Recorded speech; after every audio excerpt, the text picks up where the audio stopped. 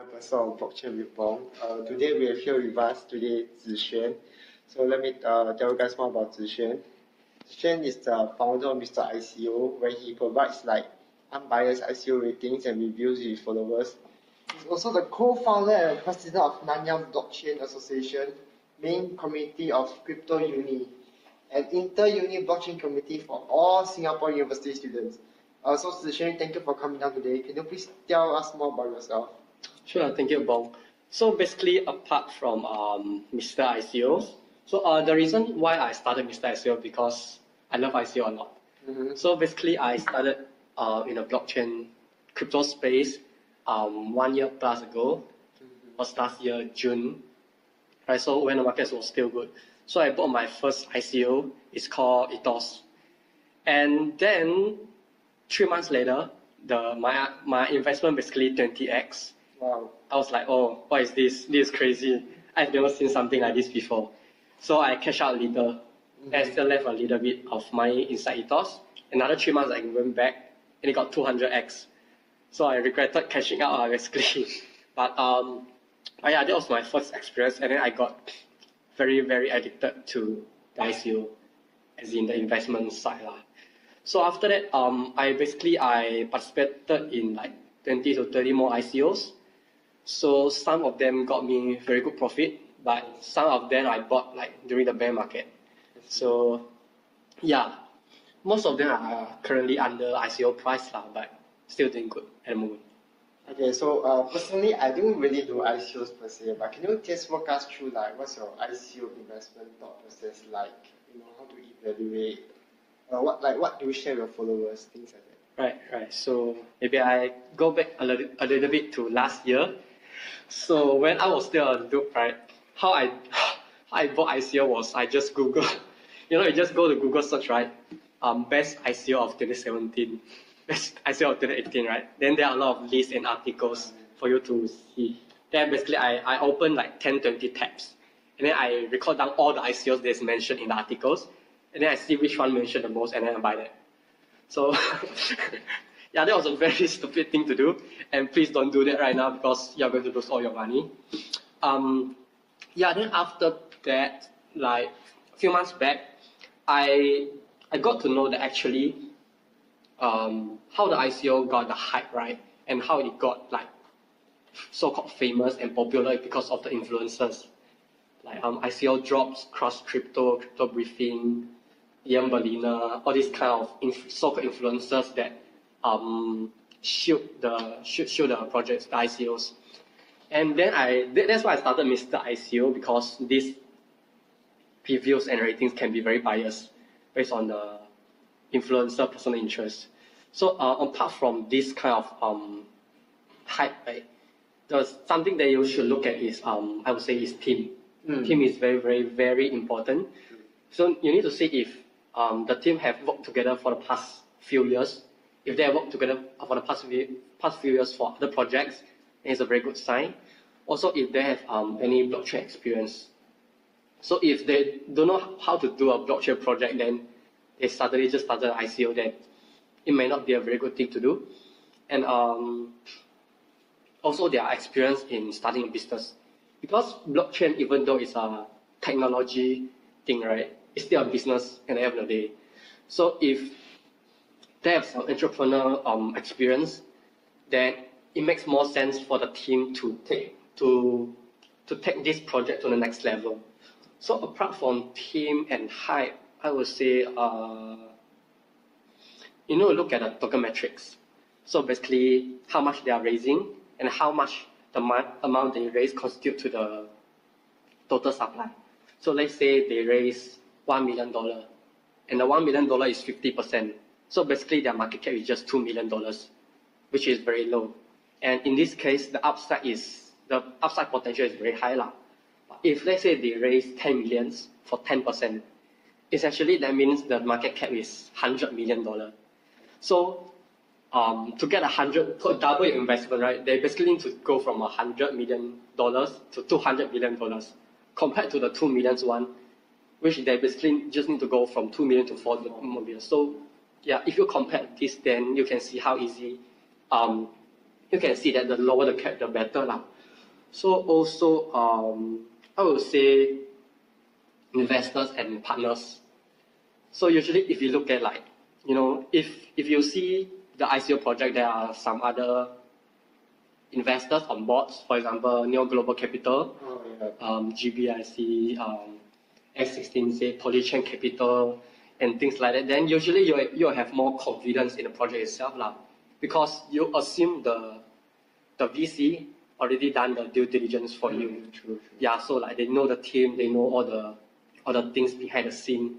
So we need to have that assumption that, hey, if the VCs are investing in it, then I have no reason to not follow them.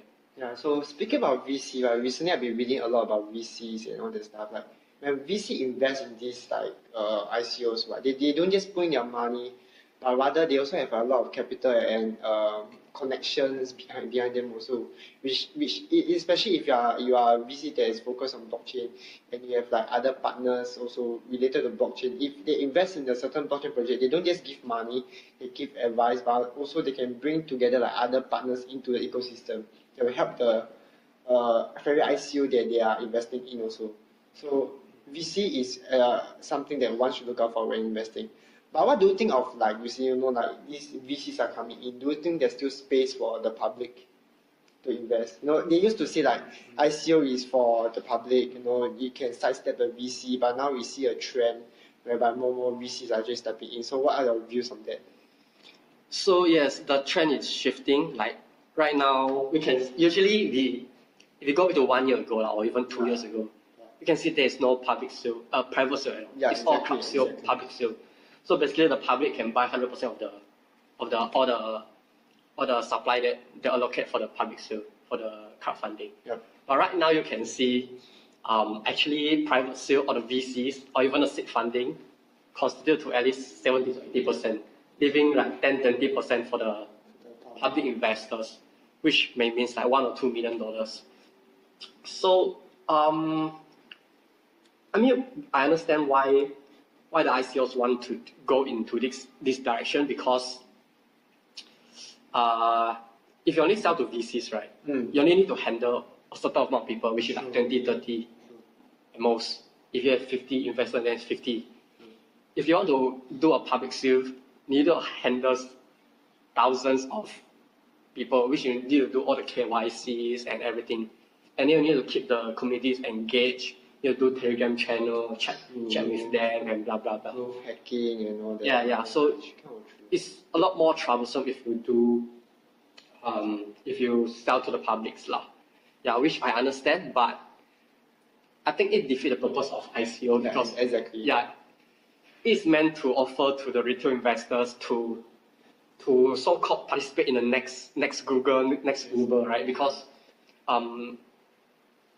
if you go back to like 10 years, 5 years ago, all these deals, big deals, is only offered to the accredited investors or VC. And the purpose of ICO is to overcome this issue, right? But then it's like after one big round, we still go back to it goes back to yes, correct. Again. Yes, exactly. So, yeah. But VC, they do bring a lot of value. Like they can help with the list on the exchange. They can provide good market makers. FBG, Hash, they are very good market making.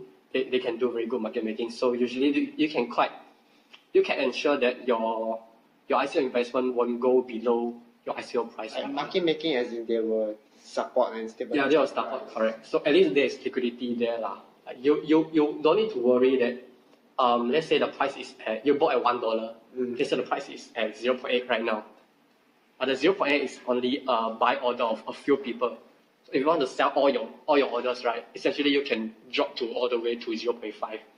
So market making, they can essentially make sure that you can sell at the $0.8.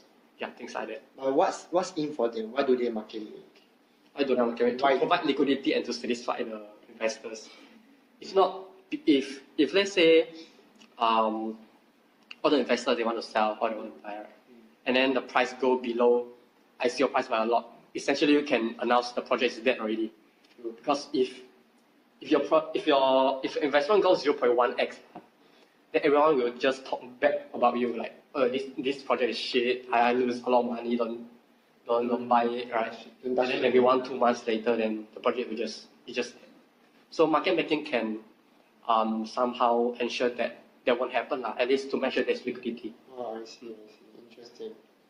Okay, so Zixuan, let's talk more about like dApps and protocol. So can you explain to us like the difference between a dApp and a protocol and things like that, so on and so forth? Because I'm still a bit unclear on these two actually.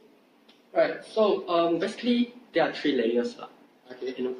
It's dApp, which is the product, platform, and protocol. So basically, protocol is a set of rules, right, that govern the network itself. So usually in the blockchain itself, the rules include like consensus, network transactions, and things like that. So this is the base layer, and then on top of it is the platform. So platform basically they facilitate the creation of the dApp. In blockchain case is the token, right? So for example, Ethereum itself, it is a protocol, right?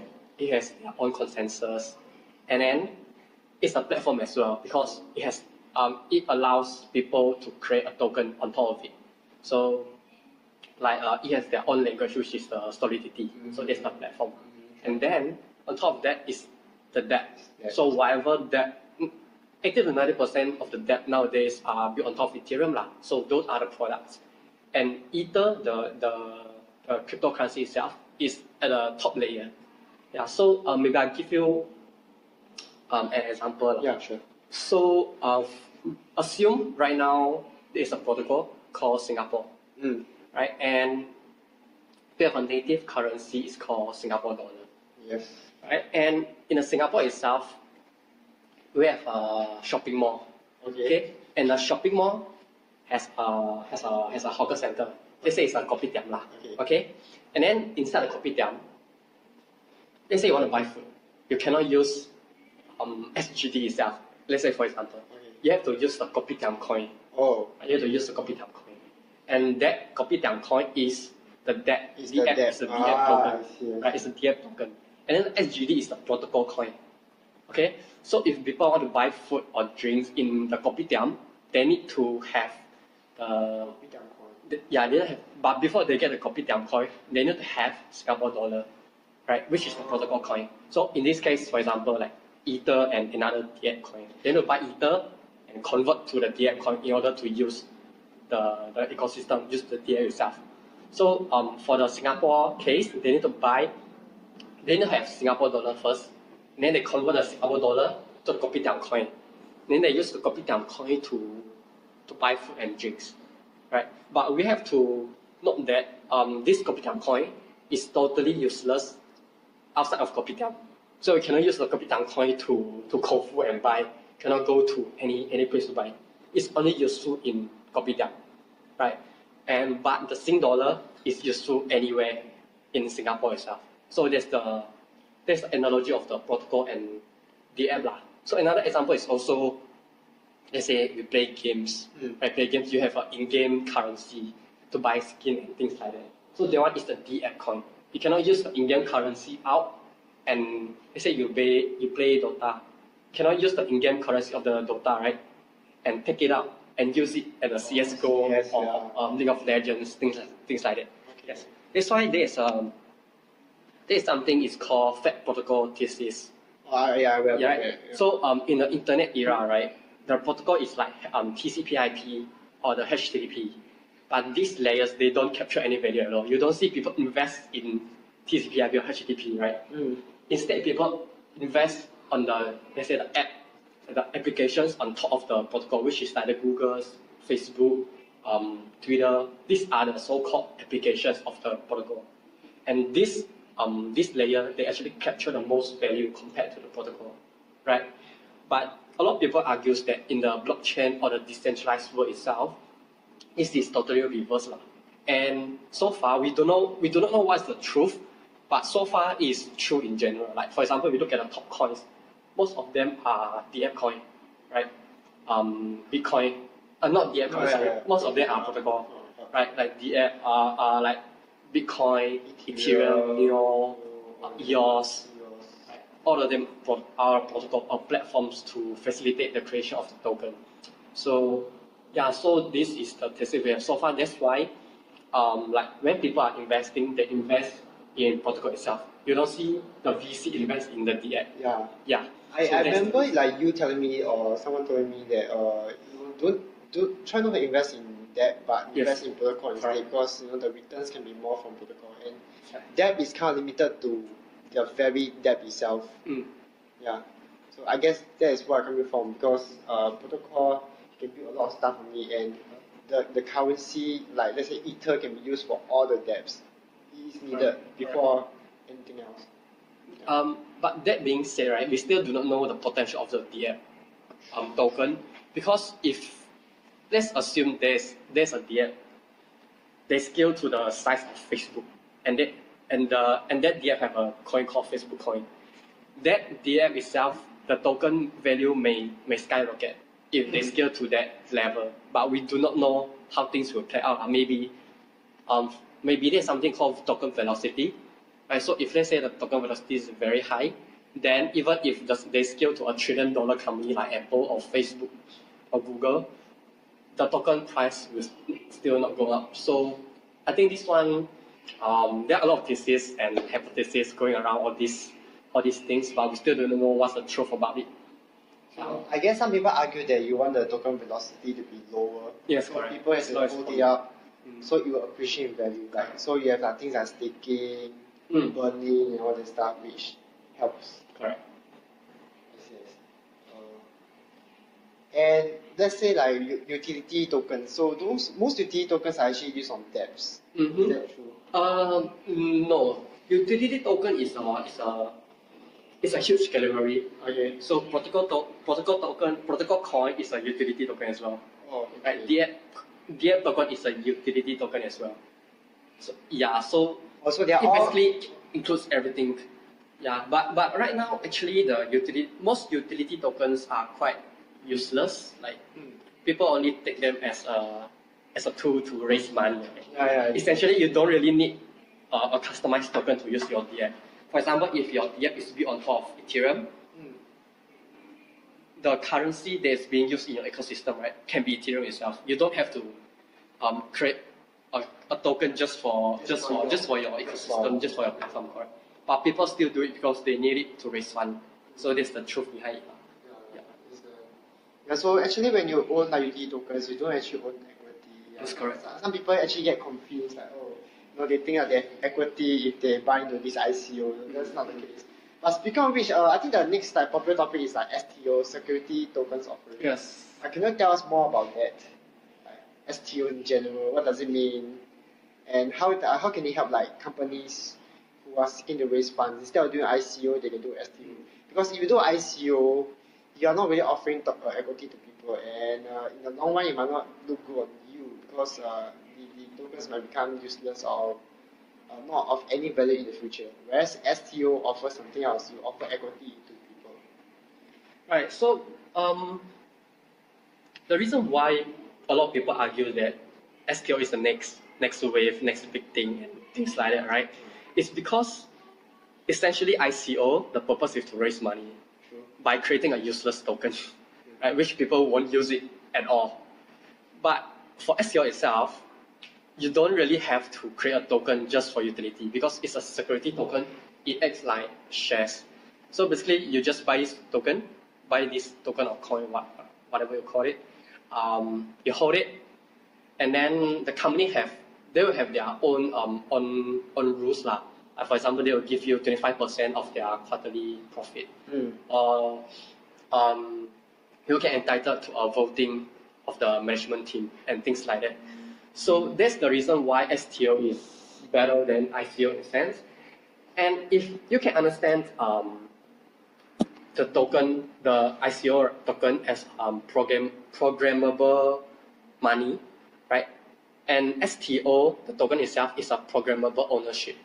So you buy this token, essentially you are like owning the company itself. You are one of the shareholders. Just like it's almost the same as shares we have today. Yeah. So there are a lot of advantages and benefits of STO. So first one is liquidity. I think this is the biggest reason why VCs and all the institutional companies are very bullish on the STO itself.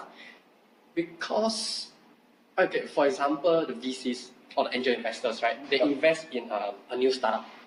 Usually, they need to hold so-called shares of that startup that haven't IPO yet for 6 years, 7 years before they liquidate it. And within that 6 years, 7 years, right, 90% of startup will fail already. So, and that's the reason why liquidity is so important, because they don't have anybody to sell to, right? The stake they have in startup. And that aside, they don't know how to sell as well, right?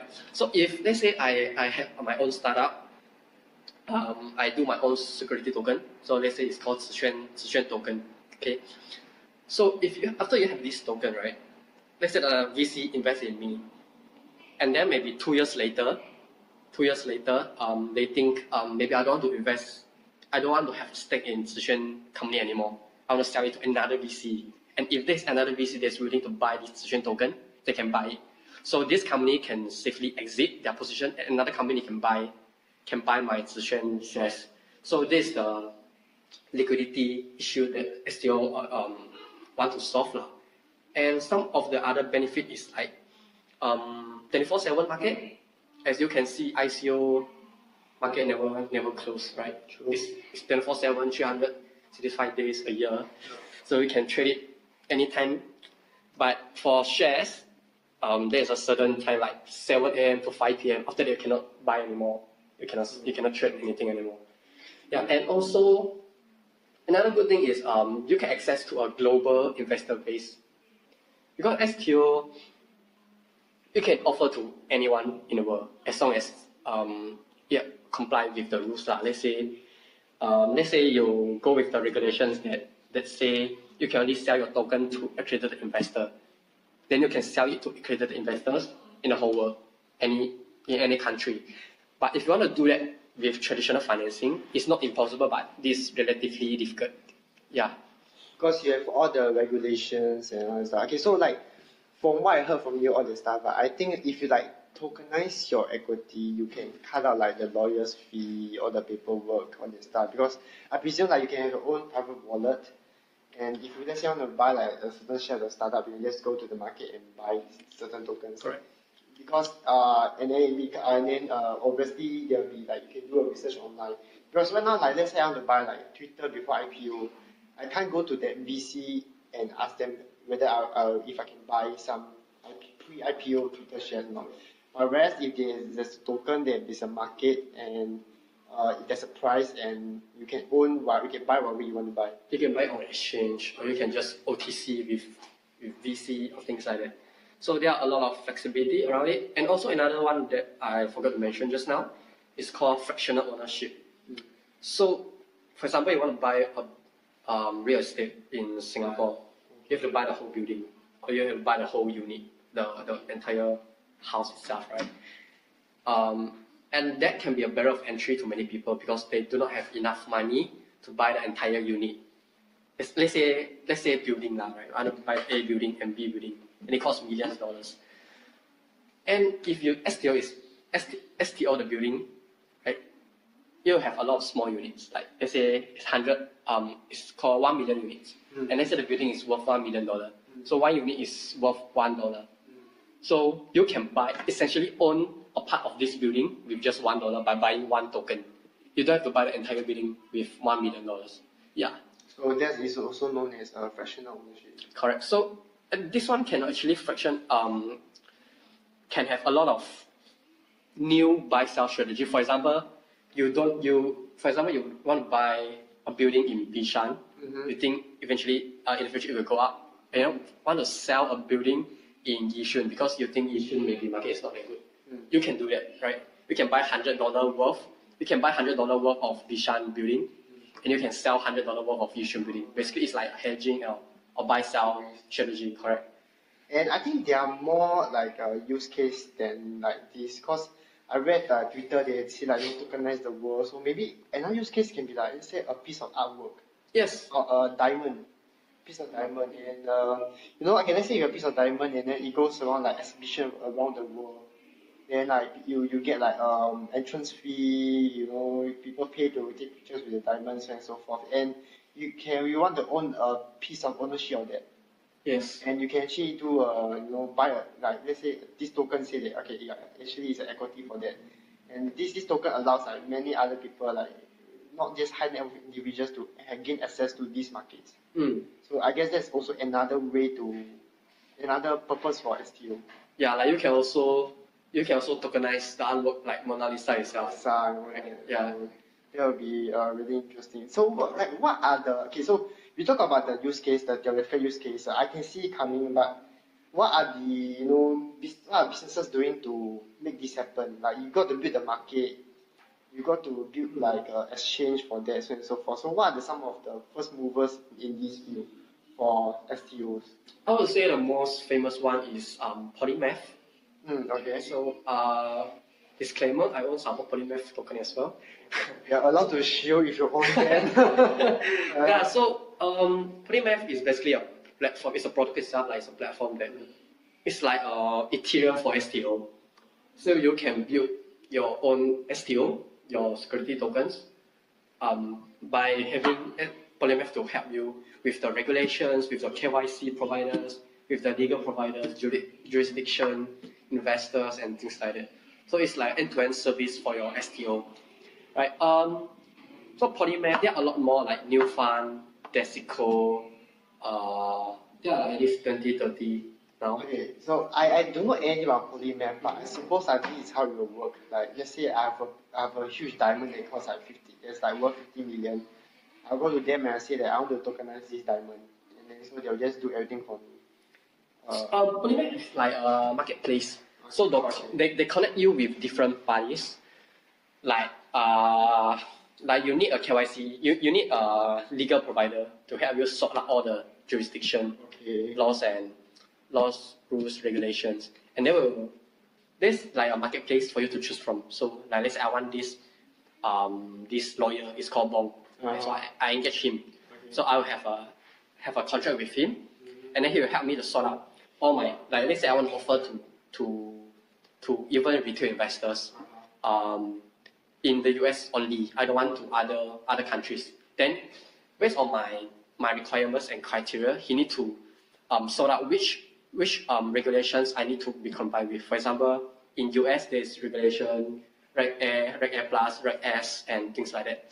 They need to settle all this for me, and then I will pay him a certain amount of money as sign a contract. And then I will need to engage KYC provider. So the legal KYC provider will help me to settle all my KYCs with investors in the US. So they'll submit all the documents like your passport, your IC, or related documents to the KYC provider. Then he will help to whitelist lah. And yeah, basically these are the steps, but the regulations part is already complicated enough. And that's why Polymath is helping to connect the companies that want to do STO and the lawyers that is familiar with all the laws and regulations. Yeah. Do they offer any products now? Polymath, or is still like... Polymath have, if I'm not wrong, there are like 4 to 5 STOs coming up on the Polymath platform. Yeah. So like, are these tokens ERC-20 tokens or... Because when they offer STOs, right, they offer tokens, right? Yes, correct. So these are tokens. So this is called, Polymath have their own standard, it's called ST20. Oh, it's ST20. It's called ST20. I see. So ST20, the difference is that the regulations, right, is coded into the token itself. Okay. So for example, my token can only be transferred to accredited investors. Let's say Bong, you are a retail investor, right? And let's say there's Jason. Jason is an accredited investor. And if you want to buy my token on the exchange, even on the exchange, when I want to transfer it to you, right, the transaction will fail because you are not even whitelisted. So for example, Jason, he's accredited, he's whitelisted on the Polymath platform. So he can buy my token on the exchange itself. But we cannot do this with ERC20 because ERC20 can be bought and sold to anyone. Yes, correct. ST20 can do this. You can restrict who to buy, who not to, who cannot buy.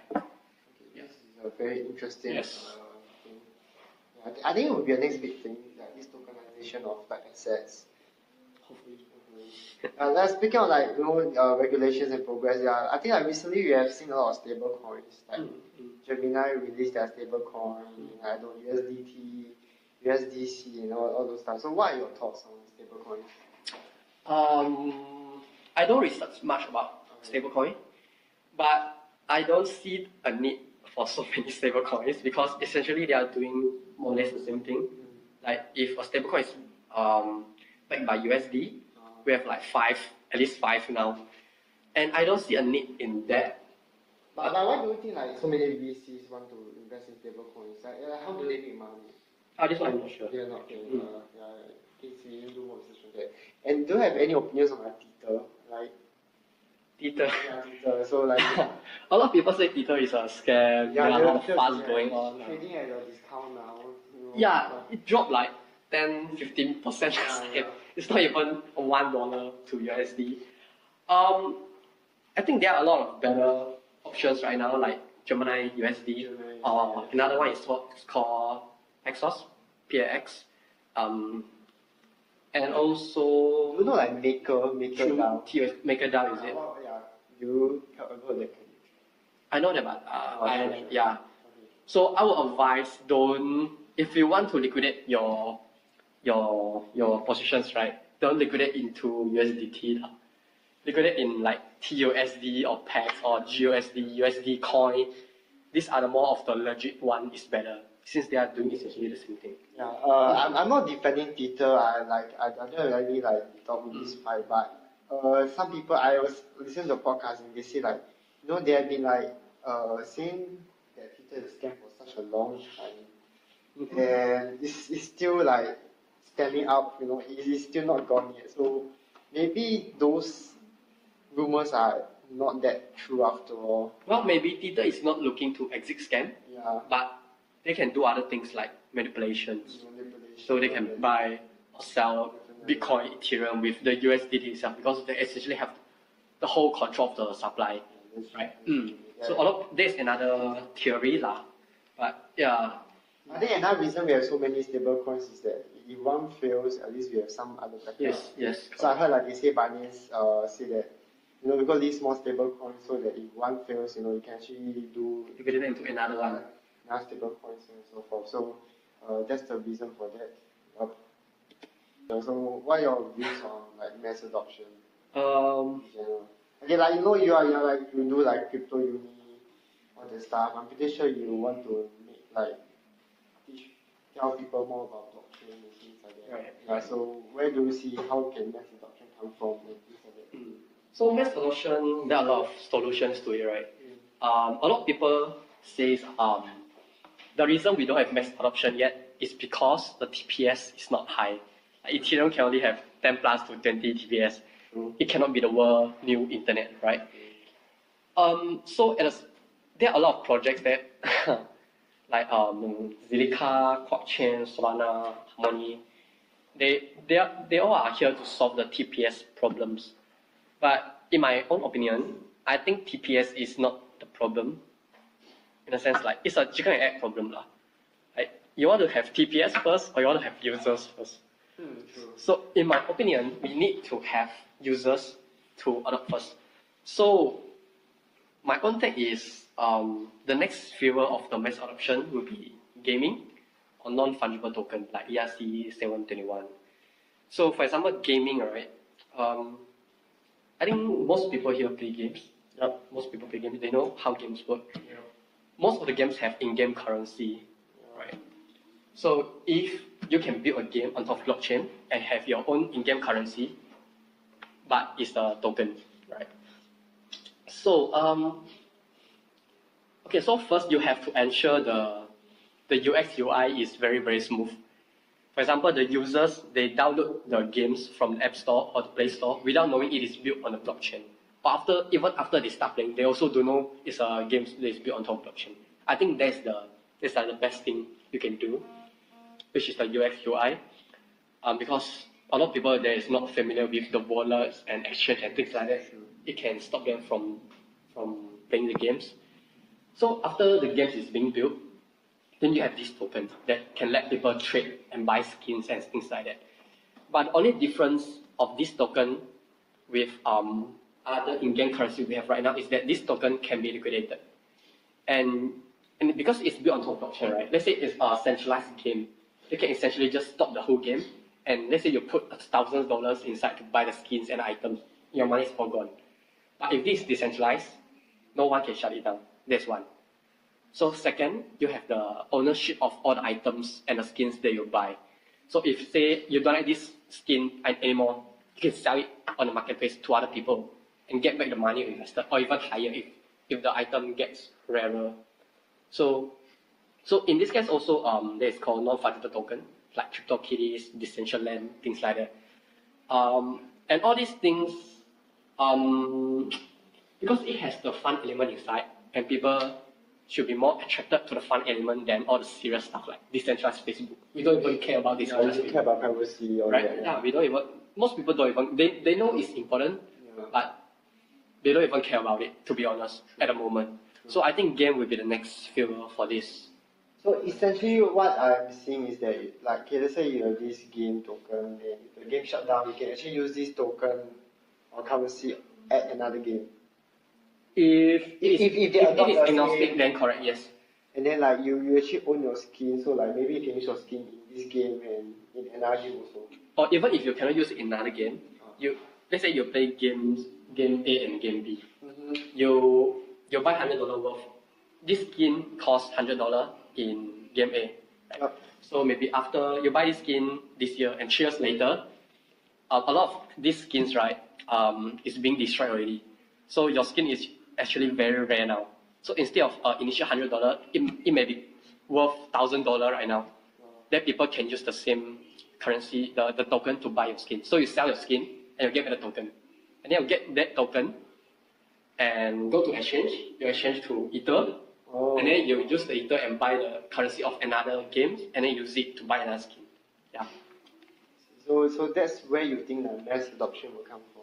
Yes, and of course the aforementioned exchange part need to be streamlined as well. Yeah, so the best is the game itself have an API integrated with the exchange, so you can essentially just convert your game currency in the game. One click. Yes, correct. You don't have to transfer to the exchange and wallet and to and from. UI UX is actually very important. Yeah. I don't know why, but I think people think it's very complicated to set up a wallet and things like that. Correct. Yeah. If you want to play this game, you need to first download Coinbase and then have all your documents verified. And then you buy Ether, right? And then they charge 5% fee.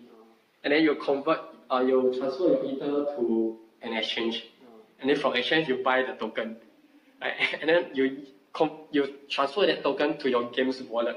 And then from the game wallet, then you can do. So there's a lot of there are a lot of steps in between. Correct. Which can essentially stop people from doing that. And all this process takes at least a week. Maybe they download this game, wow, I'm very excited, I want to play it today.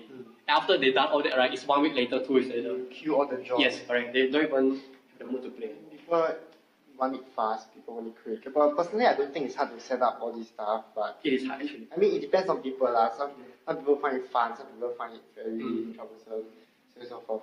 I actually have another theory on like mass adoption. Like after the sharing about this STO, right, I think maybe if people can see like people start to know about STO, they start to like buy like certain shares, certain tokens.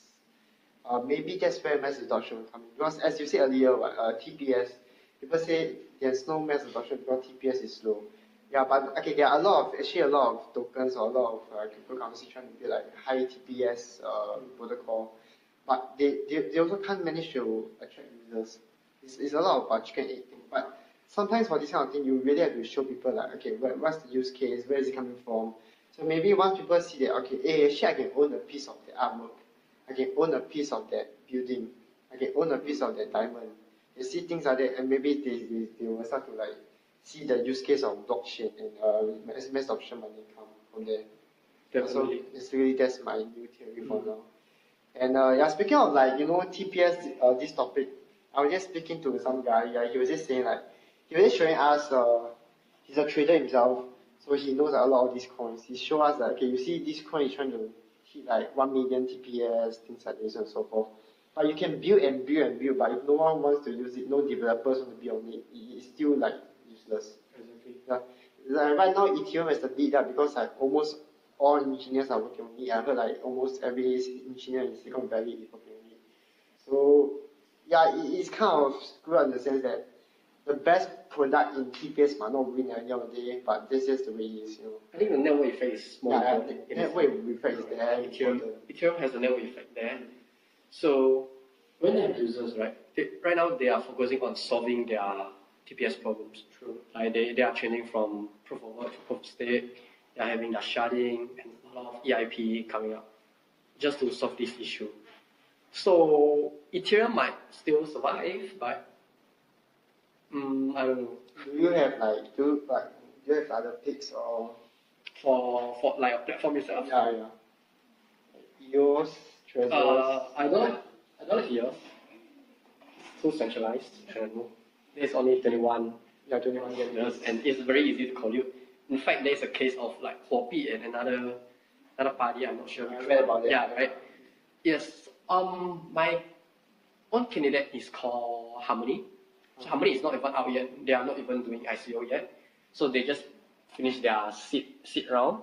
So basically, they want to scale to 10 million TBS with 0.001 millisecond latency and things like that. So I've read the whole white paper, and the team is top notch, and I think they are very, in my opinion, they are the possible candidate to win in this game lah. But again, I'm worried about the user adoption part. Yeah. So what about Harmony that makes you say that they can win this game? I would say the team is the one that I'm the most bullish on. And they are not just reinventing the wheel itself. They are using the current research that's already proven to work. And they use what's the name? They use the 5G network. They use the Huawei network and the Google, the Amazon. They use all these, and they want to 10x all these current innovations and make it their own. Yeah. So it's not ICO yet. It's not ICO. Yeah, they raised like around 30 million already. Looking forward to it. Then one last thing I'll talk about is Perlin. Any thoughts? Because I met the Perlin, like what's the guy's name? Logi. I mean I saw him a few times at few conferences. He speaks well. He has really like passion, fire in his belly, literally. So yeah, any thoughts about Perlin or what do you think about him? Perlin project is another top-notch project, right? Okay. Their tech is just like there's no, you can say it's close to flawless lah for their tech part, right? But the way they handle community is not very good. Like they would just literally just ban anyone that speak bad about them. And he even says that we are here to cure cancer, which is pretty funny to me, right? Blockchain can cure Yeah. cancer. So that's what they say in their Discord group, and this is quite funny. And they are not very transparent with their tokenomics. So the rumors state that the seed round have got 10x discount. Wow. Compared to the public sale, right? So in this case, you can almost guarantee 100% the token price will dump, because I don't think people will make 10x return and don't sell it in the exchange, right? It's crazy. And the problem is it's unlocked, so there's no lock. And after the fund going around, and I think the Perlin team, they're aware of all this issue, and apparently they introduce lockups to the seed round and private rounds, but we are not 100% sure of the terms, what the terms are like. So also a disclaimer, I'm also a private investor of Perlin. Nice. Yeah. So this part of all these tokenomics and FAST, I still invested in it because it might just be the next big thing. But can you tell us more about what Perlin is? Like for my own like limited experience, I think it's like kind of like a Filecoin. Yes, correct. You can understand it exactly like that. Everyone can contribute to the power of the network, storage, or I don't know what they are trying to do. made some calculations. I can't remember. Cloud computing. Cloud computing, and you earn like Perlin tokens or whatever you call it. Yeah, so Is that true? Yeah. yes, correct. So if you know what Filecoin is, Yep. or like Bluzao and Xia, essentially they are the same thing. Just that the Perlin, they are using another new consensus called Avalanche. I'm not a tech guy, so I cannot explain what Avalanche is, but their technology is really very, very, very top notch. For project wise, it's of no difference to Filecoin and things like that. Yeah. So, So it's the tech part that makes them stand out. and they haven't ICO yet. No. Haven't ICO yet. Looking forward to it. I mean, things are looking a bit bearish now, but I think there's still a lot of progress going on. A lot of deals behind the scenes and so forth. And do you have anything more to add? Where can we find you? How can we find you? LinkedIn or Telegram? Yeah, you can find me on LinkedIn, Wong Zixuan, WONGZISHUAN, or you can just PM me on Telegram. It's called Zixuan. Yeah, okay, you can just follow my Mr. ICO Telegram group. Yeah. So Mr. ICO, right? Mr. ICO channel. Okay, Mr. ICO channel. Okay. Thank you, Zixuan, for coming out today. Thank you for having me.